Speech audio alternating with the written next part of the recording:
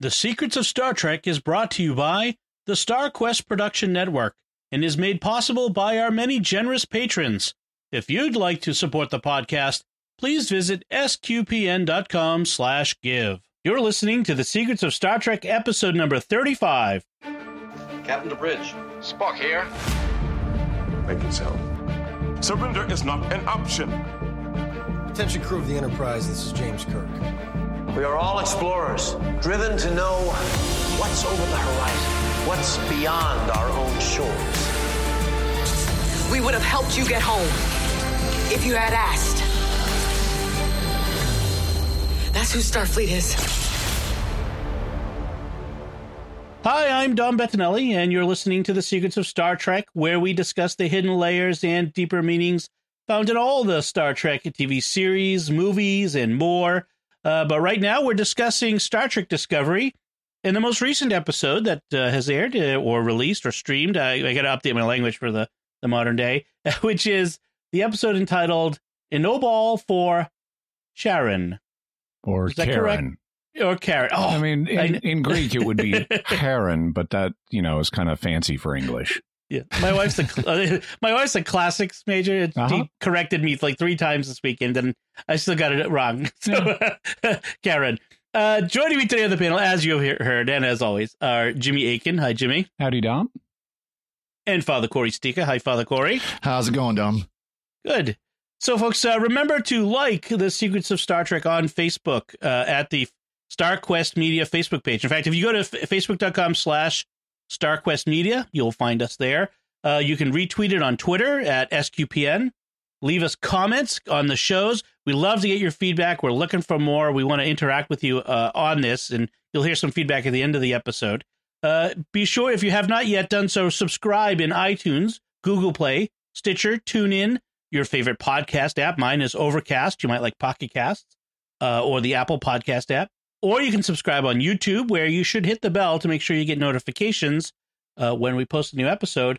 And above all, please share the podcast with your friends, your Trekkie friends out there who have not had the pleasure of joining us in this conversation. We want to have more folks be part of this fun that we're having, especially with new Star Trek TV. We love to talk to them about that. And, let's grow this community of listeners. One little bit of promotion, self-promotion here, folks. If you have not yet listened to or tried out our new show, The Secrets of Technology, where Father Corey joins me as well as some other folks. We do that every week, and we approach tech news from a particular point of view, a Catholic point of view. It would probably unlike any other tech news show out there. So give it a try. Go to sqpn.com/technology and check it out. So all the business side. So that means what? You sprinkle holy water on the technology? Basically, we declare it all from the devil. We do until the holy smoke comes out. Then we stop doing it. Okay. Yes. Do not dip your phone in the holy water font. So it's kind of an alternative incense system. Yeah. Yes. When you release the smoke, it goes up to God, and your phone goes. We have cast out the demon of the technology. No, I'm kidding. All right. Enough silliness. So this week's episode is an O-ball for Karen. They didn't explain the title during the show. I was a little surprised. Exactly. It's a title. I was gonna bring that up because it's a title that is in reference to something that never gets explicitly explained. So let's talk about what the title episode is referring to. Yeah. So what's an O-ball? An O-ball is a kind of Greek coin, and a common custom. I mean, they used it to buy stuff, but a common burial custom was to place an O-ball in the mouth of the deceased person, or sometimes on the eyes of the deceased person. And the idea was that the dead person would then give it to Charon or Charon, the ferryman, who would then ferry you across the river Styx. So this was like his payment to take you to the afterlife. And so we find a lot of O-balls in like Greek burials. It's part of standard Greek funerary goods. And they don't really explain it in the episode, but obviously we have a life form passing from the scene in this episode. So that life form is trying to, as we find out, spoilers, is trying to transmit its knowledge before it dies. And somehow that's like the Obol, maybe, but it doesn't make a lot of sense. Maybe, I mean, I guess they're like paying the Enterprise or paying the Discovery. It didn't quite fit. I wish they'd given us a little more of an explanation. Well, in fact, I think there's possibly three ways that it applies in this episode. We also have Saru, the May alien. The May alien, Saru, and this giant alien virus sphere, the big sphere. The planet thing, yeah. Would give it a name. Yeah. Speaking of the Ferryman of the Dead, I mean, Star Trek has had the Ferryman of the Dead before. In a Voyager episode called Barge of the Dead, we get to see the Klingon version of this, where B'Elanna Torres ends up on the Barge of the Dead between Sto-vo-kor, which is Klingon heaven, and Grethor, which is Klingon hell. And so it's kind of interesting to see how they've incorporated this imagery from Greek mythology into Star Trek multiple ways. So it's kind of interesting. So let's jump into the episode itself. We start off with the return of number one. Yeah. Not Riker, but the original number one, the number one, who is the Pike's first officer in the Cage and in Menagerie. It was originally played by Majel Barrett Roddenberry. Eventually, she became Gene Roddenberry's wife. But now it's played by Rebecca Romijn, the actress. Yeah. And they still haven't given her a name other than number one. Yeah. It's interesting. They've given her some personality, though. I mean, there's a few interesting personality quirks that we see. She's not as cool, I mean, in her temperament as Majel Barrett. Majel Barrett was kind of very cold in this role. Reserved. And the new number one is not quite as cold. Right. In fact, that coldness was an element in the Cage. They made it a plot element. Father Corey? I was going to say she was almost, as we would consider, Vulcan-like. Yes. At the time, but it wasn't quite at that time. They hadn't developed that yet. Yeah. And in fact, in this episode, they make her quite spicy in a way. Yeah, in the sense of literally.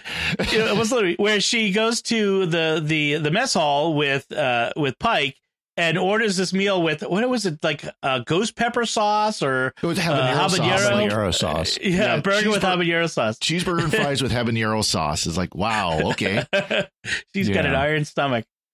No, so, if ghost pepper would be really impressive, although not as impressive as Carolina Reaper.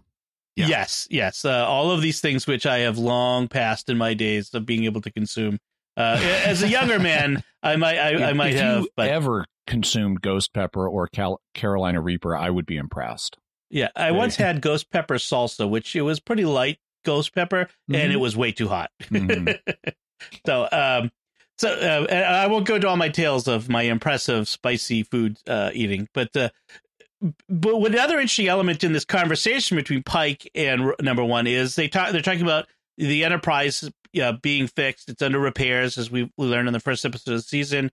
And they make a funny Scotty reference where number one says, I don't think Enterprise will ever have an engineer more in love with his ship. Yeah. And, oh, yes, of course, Scotty will be, reference acknowledged. Let's moving on. Yep. And then there's a little conversation where we get this once again, Pike making a reference to wanting the holographic communication systems ripped out.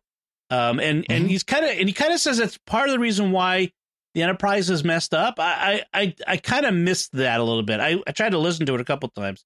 I'm not sure what he was trying to say there. They just kind of threw it out there, and I think they threw it out there more of a, here's why in Discovery we started with these holographic communication technologies, but then in the original series they used view screens. Well, it's because Pike had it ripped out and Kirk never had it replaced. That's going a little far to my mind. We don't need that much attention to continuity.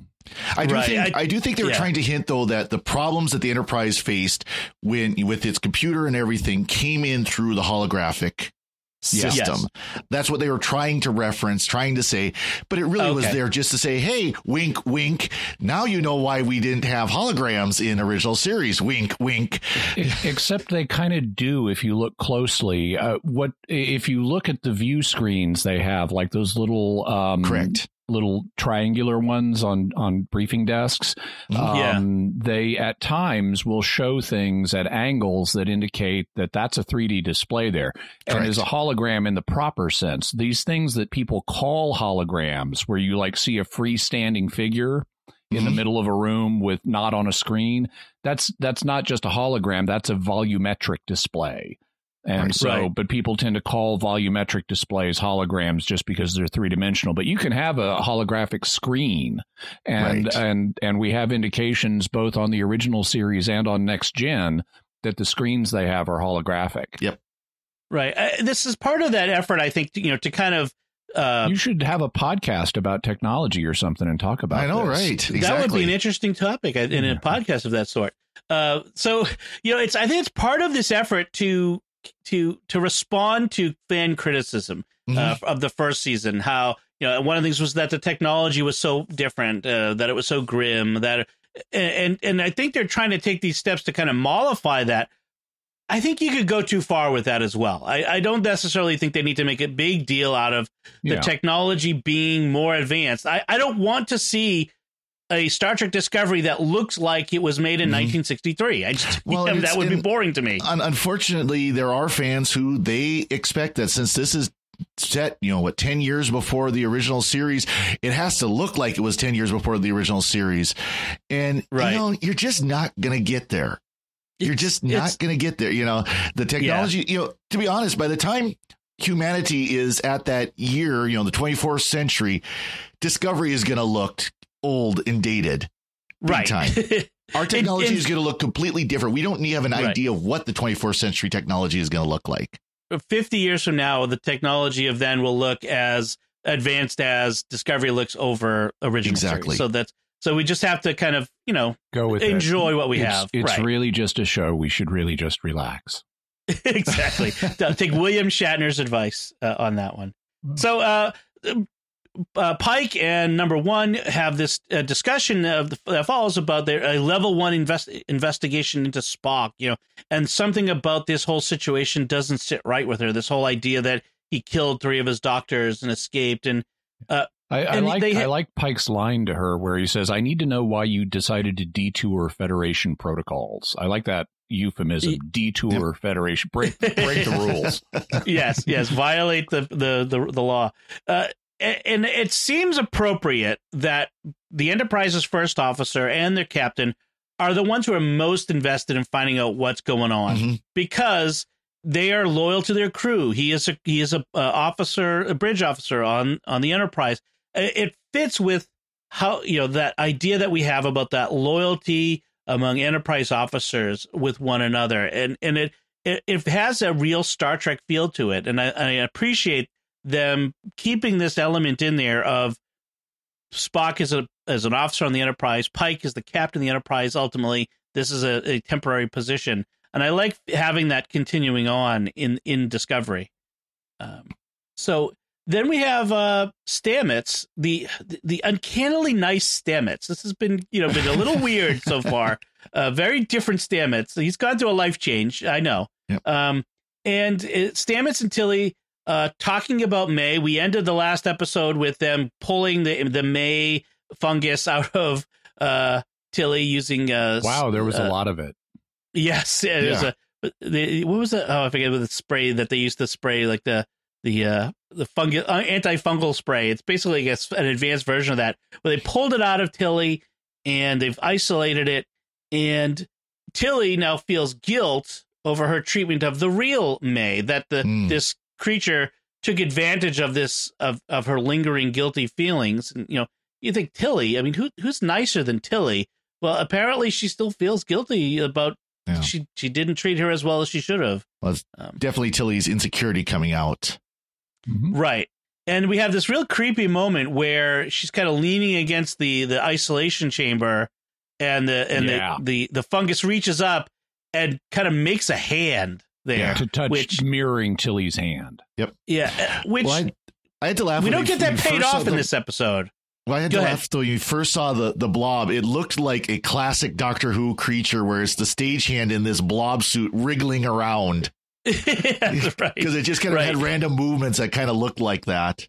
Yep. Just put the guy in the suit and roll around there. At least it wasn't green bubble wrap like the Ark in space. No, definitely not. Right.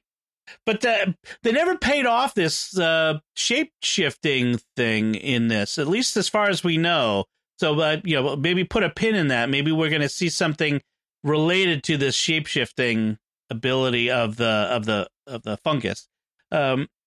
Then we get this sort of frame in the narrative here, but this moment between Burnham and Pike, where Burnham says to Pike, "I don't know if I should be the one trying to reach Spock. If I should be the one who tries." Now, by the end of this episode, she changes her mind because of all the things that they're about to experience. But there's this ongoing tension, this idea of this broken relationship between Burnham and Spock, and they keep playing it a bit, and it's the frame for this whole season. Yeah, and I have in my notes at this point getting tired of the "what did Michael do with Spock" subplot. I was just thinking the same thing. It's like, here was yet another opportunity where she could come out and say, "Here's what I did." Nope. Right. I mean, she's hinted at she wounded him so that he would stop following around like a lost puppy, but or something. Here's my prediction on this. This is just my prediction of how it seems like they're writing this season. We're going to finally meet Spock, and there's going to be, they're going to be going along, and Spock's going to be completely stone cold to her, and she's going to be apologetic, and then there's just going to be an eruption. And you did this to me, and and that's when we're going to find out. We'll have an emotional Spock because he's in some sort of impaired state, mental state. Exactly. I just hope we get to Spock before. I mean, we need to have Spock by mid-season. If they drag it out longer than that, it's really going to get annoying. Well, they're running out of episodes. Mm-hmm. Well, and they're because they're kind of following him around in space, following his warp trail. It's like, just get to him. Just get, let's cut out the middle stuff. So we have this classic. So what we have is a classic standalone episode in a sense, in the middle of all this, where the Star Trek ship encounters a big space anomaly. And in this case, it's a giant, ultra heavy, part organic, part mineral, 100,000-year-old sphere that's vibrating that pulls them out of warp. It's and Mogo. Puts them, Mogo from DC Comics. He's a planet who's also a Green Lantern.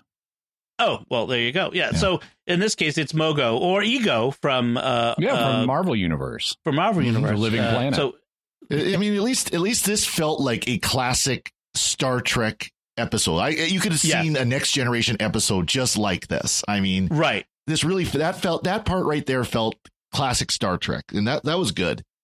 And then we get this Tower of Babel moment on the bridge where the Universal Translator has gone haywire and they can't communicate with each other, and the bridge systems are in all different languages. And I'm thinking, why did you just take off the communicator and talk to one another? Like, I mean, it looks like everybody on the bridge is from Earth, right? Yeah. They probably speak Standard. I know. I was wondering, why can't you all speak Federation Standard, which is presumably a 24th century or 23rd century version of English? Yeah. Right. I think that the idea was this is an automatic system and they couldn't turn it off because that was the virus had it like jammed on. Well, and as part of Mogo's attempt to communicate with them. And it would make sense if you think about, this is a starship crewed by people from hundreds of planets, thousands of planets, hundreds of thousands of languages, that they not have to worry about being expressly fluent in Federation Standard, aka English, where when they're on the bridge doing their job, especially at a crisis situation, they could speak in whatever language they're the most comfortable with at that moment. And so you would use the UT for that. On the other hand, when the technology goes haywire, as it does in Star Trek, as we just see right here, and you've got to have a backup, an analog version of that, where everybody in Starfleet has to learn Yep. If they are biologically capable of it, have to learn Federation standard. Yeah. I would think that would be basic. I'm sure they have that, but I think the point is, or I think what they wanted us to assume here is that because Mogo is trying to communicate with them, it's jammed the system. So even if they are all speaking in trying to speak in Federation standard, it's being masked by the universal translator and coming out in all these random languages. And I think that's fine. It makes it for an interesting dramatic moment. That's for sure. It's something we haven't seen before, which is nice. I also like the Tower of Babel reference. I was just going to say the same thing. I like that as Saru comes into the bridge, Pike turns to him and says, "Welcome to the Tower of Babel." Yeah. And it was most impressive, all of the actors having to learn their lines in multiple languages and say them appropriately accented. That was most impressive. That would have been one of those scenes that would have been fun to watch behind the set, and how many times did they flub up lines and have to redo. And exactly. And it was interesting to see that Saru's 94 languages come into play that we had referenced before in a previous episode. Yeah, and there were a couple of pickups like that from recent episodes, like Pike also not being wild about volumetric displays. Yep. They mentioned that previously, and as a setup for the Order in this episode to rip it all out. And then his cold comes up. Oh, which Linus turns is out cold. to be more than a cold. Yeah, right. And we get to see Linus talk, and they also set up the Tower of Babel moment earlier because Linus is having universal translator problems in the briefing before all Babel breaks loose. At least they're trying to make him more of a character than just the one punchline on the turbo lift. Turbo lift, yeah. Linus being the Saurian, the lizard, crewman, the Reptoid. The Reptoid, yes, the Silurian. And so sorry, all these Doctor Who references. Sorry. So we that brings up an interesting point. So the universal translator issues started earlier. Saru's sickness started earlier. So the sphere was having an effect on the ship long before they actually encountered it. Correct?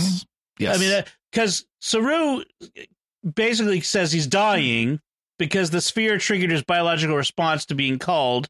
But he woke up sick that morning when they were nowhere near the sphere. And he explicitly says, as he's talking to Burnham a little later on, they're standing in the lab, and he says, that we are an empathic species, that we, and that he felt the effects of it before they were even close. And you figure that warp, so they're moving at an extreme rate of speed, but he still felt the effects a long distance away.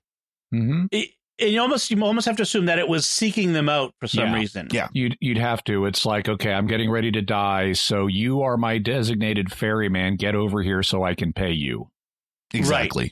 Right. Okay. And because it was, for whatever reason, we don't find out why, but maybe we will find out later. Yeah. And then it precipitated them from warp. Right. Now we're back in engineering in the midst of this crisis. Janet Reno is back. Yes. Yes, I just can't. Her first name starts with a J. Her last name is Reno. I mean, come on. She's about as humorless as Janet Reno was. Oh, did I say that? She kind of resembles Janet Reno, although spunkier. Yeah, spunkier, I'm not the biggest fan of Jet Reno, so she's kind of a character. I liked the sparring with Stamets. It was nice to see Stamets getting some pushback. He's going on, about dilithium mining, ruining planets, and wars to control dilithium sources, which is all oil analogs. Oh yes, right. And I love Janet Reno's line. I could fix that analogy with duct tape too. Right. Well, yeah, she insults the mushroom drive, which is great. Yeah, but also. What happens in this episode is service, by the way. Yeah. Yes, but also Stamets is like, it's more environmentally friendly. Gets turned on its head at the end of this episode because exactly what the Fungal May comes back and says your drive, and this is what's going to end up getting rid of the spore drive for Star Trek. Yep. Your drive is destroying our universe. Yeah, and so it's not actually environmentally friendly, at least for somebody's environment. Yes. Yeah. So very interesting. I do like the back and forth insults though on that.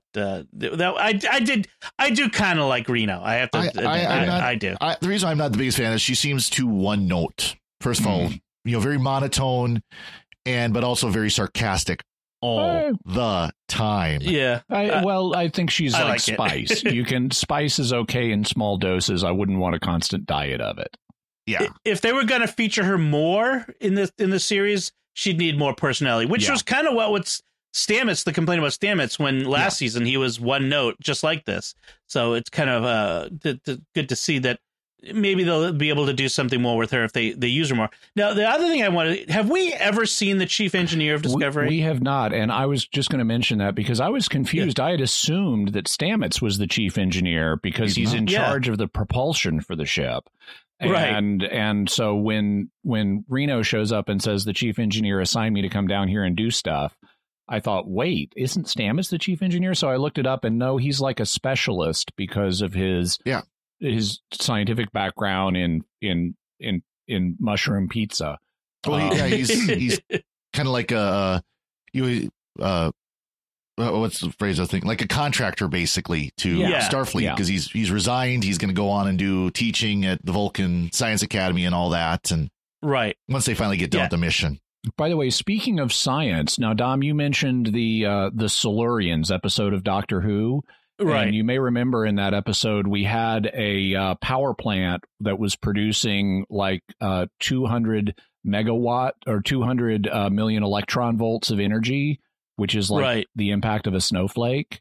Well, here we have we've upped our game because in this episode, when the power goes haywire and in engineering and charges up the walls so they can't get out of engineering, we're told it's 100 giga electron volts. And I did some checking, and 1 tera electron volt, or 10 to the 12th electron volts, is the kinetic energy of a flying mosquito. So 100 giga electron volts is a tenth of the kinetic energy of a flying mosquito, and that's what's keeping them in engineering. It might be the equivalent of shuffling your feet across the carpet and zapping yourself on the light switch. Less than that. Yeah. So where is Andre Bormanis to come in and fix the science in this episode? Come on.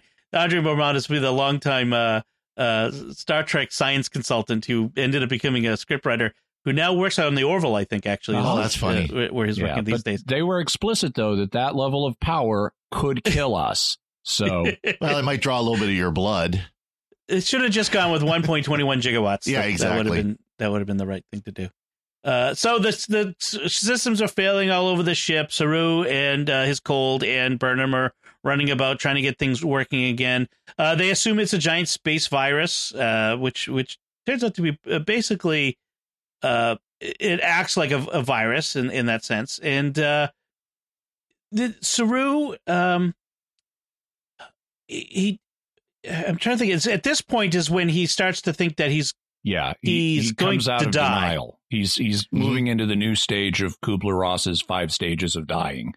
He's heading into the acceptance stage of what's happening to him, and he realizes he's undergoing Vaharai, which they referenced in the short trek that featured him.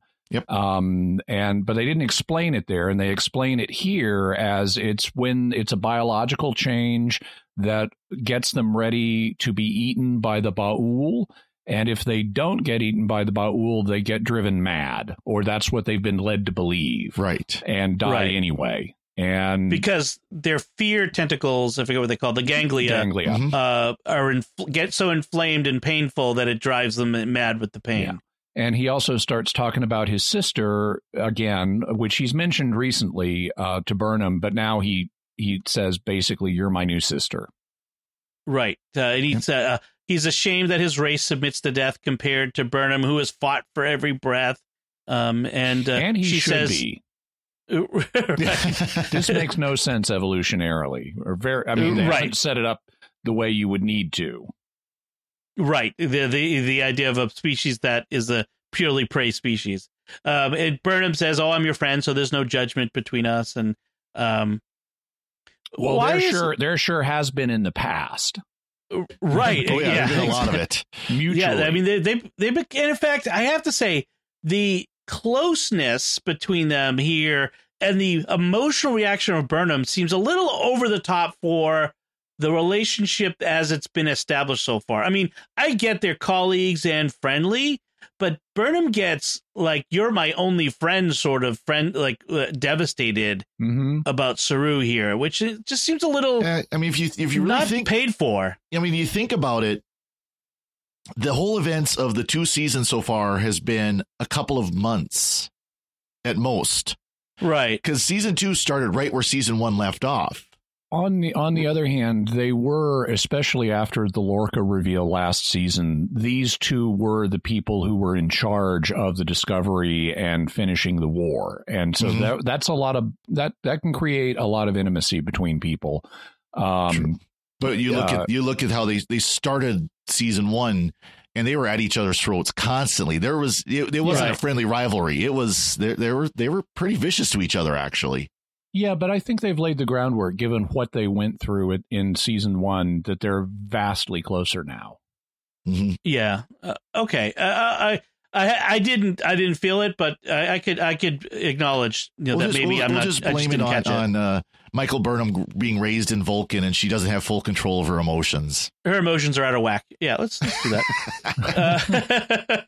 So then we get to Stamets figures out how to communicate with the fungal May by using the mycelial network gizmo that he used, which gives Burnham the idea of how to talk to the sphere. Yeah, and by the way, at this point, the fungal entity is like stuck to Tilly's arm. Right. And I'm going, why don't you use the floodlight you used last episode to just yank it off of her? Because you pulled it out of her lungs last time. Now it's just on her epidermis. Yeah. They sort of seem to ignore the plot device from last week. So the virus becomes the means of communication, and then they find out that the sphere came, or Saru says the sphere came to them to die. So we get this reveal, and then now here's where we start transforming into the next generation, where Saru becomes Counselor Troi, and he starts sensing the sphere's feelings. Oh yes. And I'm thinking this is a bad direction to go with this character. I don't think we need Saru to start becoming an empath. I mean, it was never established that he was empathic before, as far as I can tell. Well, the closest they came to that was saying his species can feel the approach of death. So there's some kind of empathic ability that seems to be related to the ganglia. So now that his ganglia have fallen out, maybe it won't come back. Right. Well, that's true. Yeah. That spoilers to the end of the episode. But meanwhile, so Saru is sensing impending death. The sphere is about to die. Tilly thinks that she's about to die too. And so down in engineering, Stamets is trying to keep her calm by singing her favorite song, which is a 300-year-old pop song. Space Oddity by David Bowie. And I'm thinking, better known as Major Tom. Yeah. I get annoyed when the Orville does this. I know it's in the 80s. Yeah. Well, I know technically, but when people think of the David Bowie Major Tom song, it's Space Oddity. Yes, exactly. When we also had a Prince reference right before that. So apparently late 20th century music is getting a big revival in the 23rd century. Yeah. Well, and it will be big in the 24th when Tom Paris is all over the 20th century. Like doesn't everybody in the future just love the 20th century? Well, it's like, everybody's into the 80s right now, so it's the same kind of thing, right? This would be like being into the 15th century. All those motets. Yes. All right. So maybe, there are people who are into the 15th century, so maybe, what do I know? People who Society for Creative Anachronism advances in the future. I like how Burnham is trying to reason out what's happening and saying, okay, this is a slow attack, so it's inefficient. This sphere must need something. Maybe it's not hostile. And then she says, it's not logical for a virus to kill its host. And I'm going, do you know how viruses work? That's kind of what they do. You mean like AIDS? Yeah. Like AIDS kills its host. Like viruses, Ebola kills its host. Yeah. That's what viruses do. And sometimes the killing the host is deliberate as part of its spreading mechanism. Right. Sometimes I just I want to pull aside the screenwriter and go, did you even look this up before you wrote it? Did you look at Wikipedia? I mean, that's all you got to do. Now, if they had said it's not logical for a symbiote to kill its host, that's absolutely 100% correct. Right. Yeah. Well, she's under a lot of stress right now, so we'll give her a pass on that.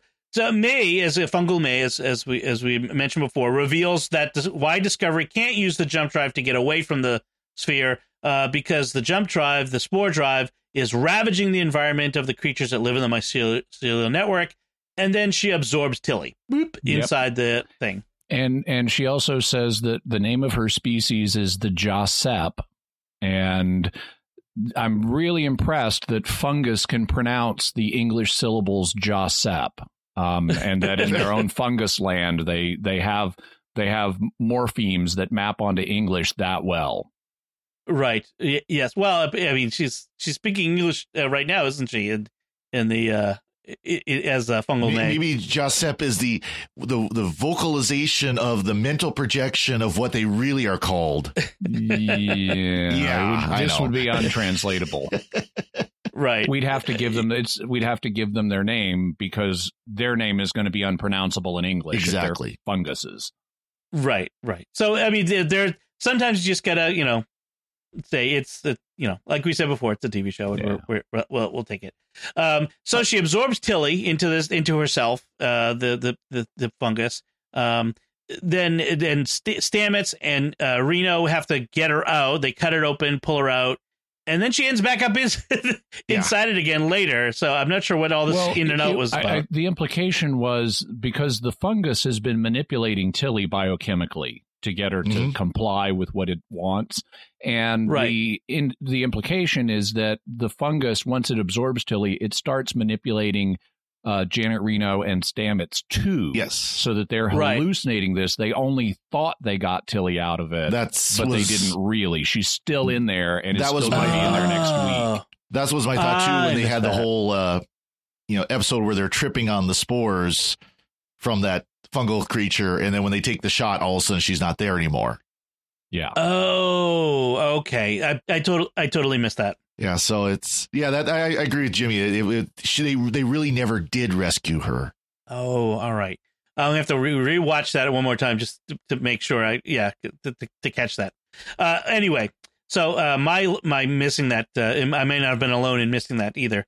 So I like that the sphere reversed the polarity of the field to push Discovery free before the detonation. The second Doctor was it a neutron flow? Third Doctor. Yes, I was hoping there was something about neutrons would come up about it. Meanwhile, Saru is getting ready to die. Now, here's a big part of this I wanted to talk about, which is Saru wants to commit assisted suicide. Essentially, he's he doesn't have the Ba'ul to come and cull him, and so he wants to die, as he says, die peacefully before the pain and madness overtake me. And he asks Burnham to do the deed with his sister's knife that she gave him at the end of the short track. Right. So the short track was all to set up this episode, or at least this part of the episode. Right. Or they decided to use the short track, or it's related anyway. Yeah. So Burnham doesn't want to do it. I mean, who would? Right.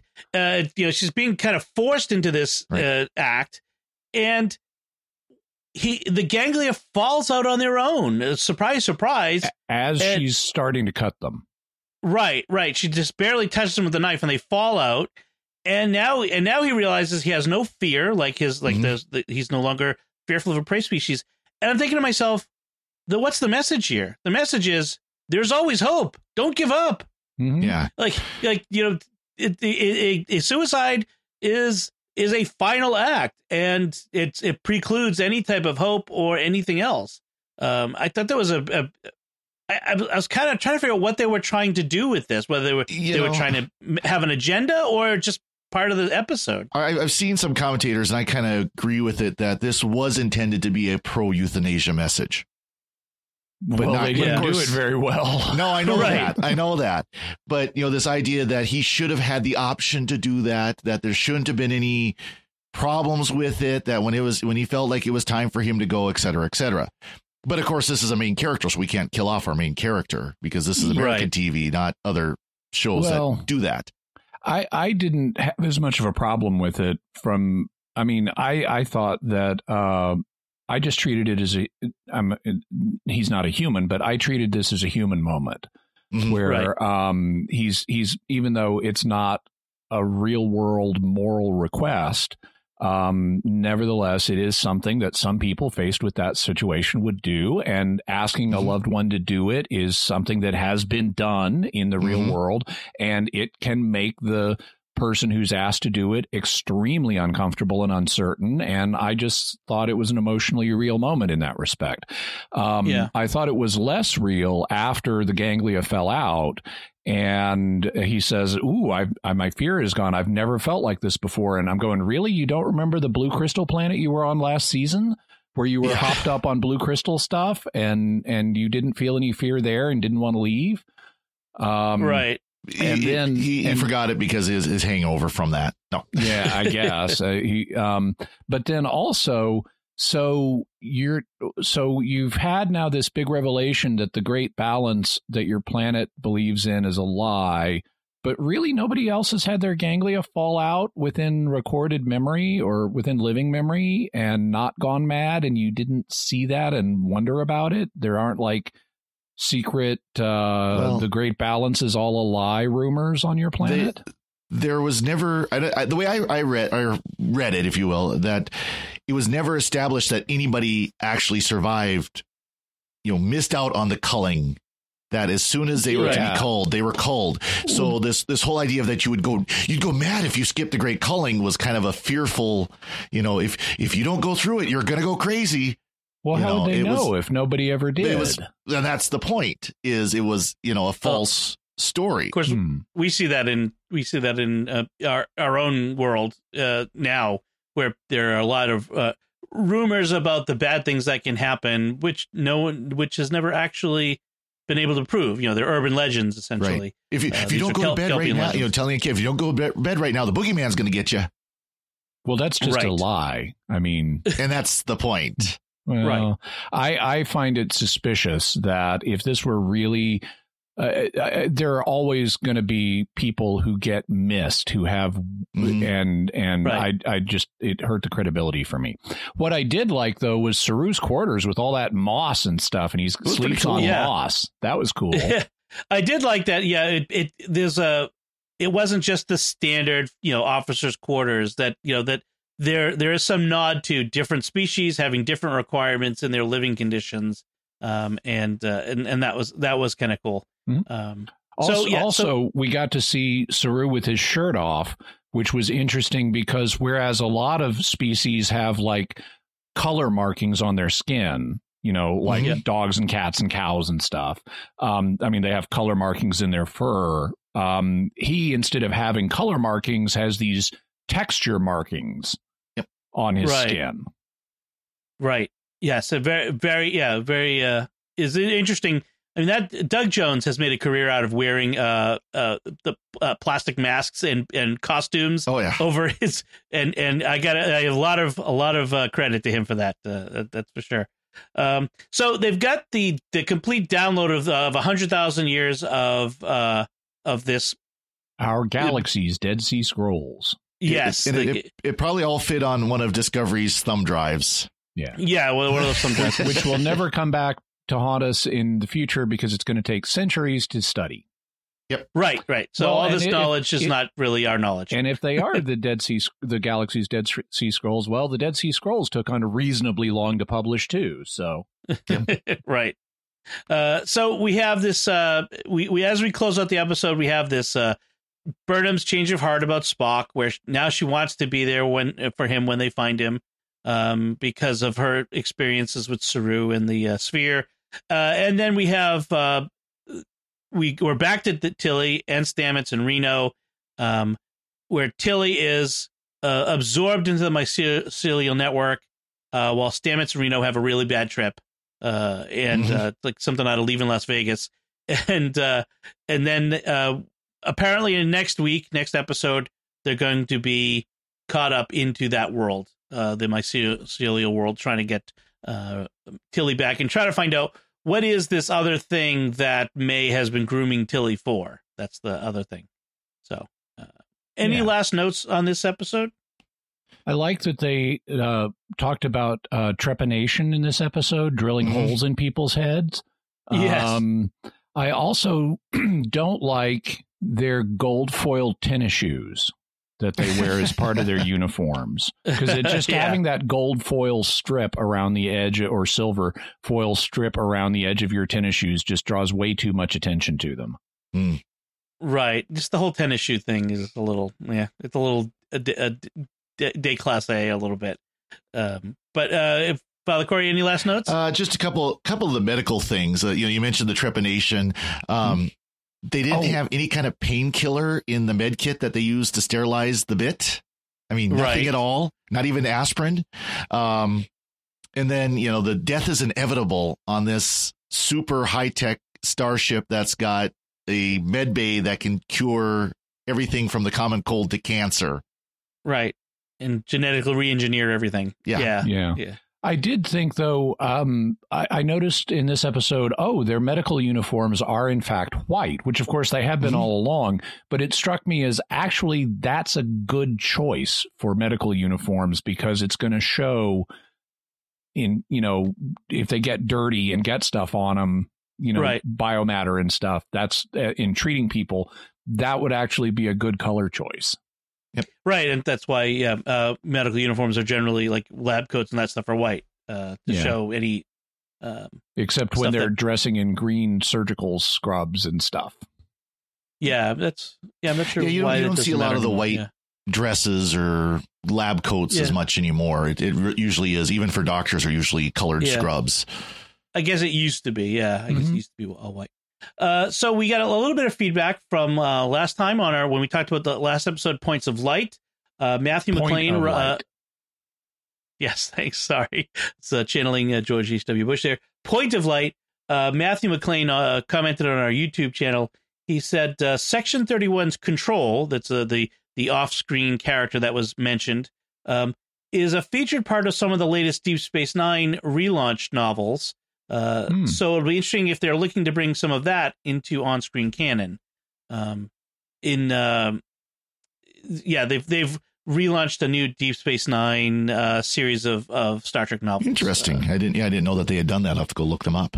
Ro Laren is now the commander of DS9, apparently. Unfortunately, they haven't released them in a way that lets you listen to them on Kindle or audiobook, so I haven't listened to them. So thank you, Matthew, for that. And so let's, I guess we'll wrap it up here. Before we close out, I just want to do, as we would like to do every time, is we'd like to take a moment to thank our patrons who make it possible for us to create Secrets of Star Trek.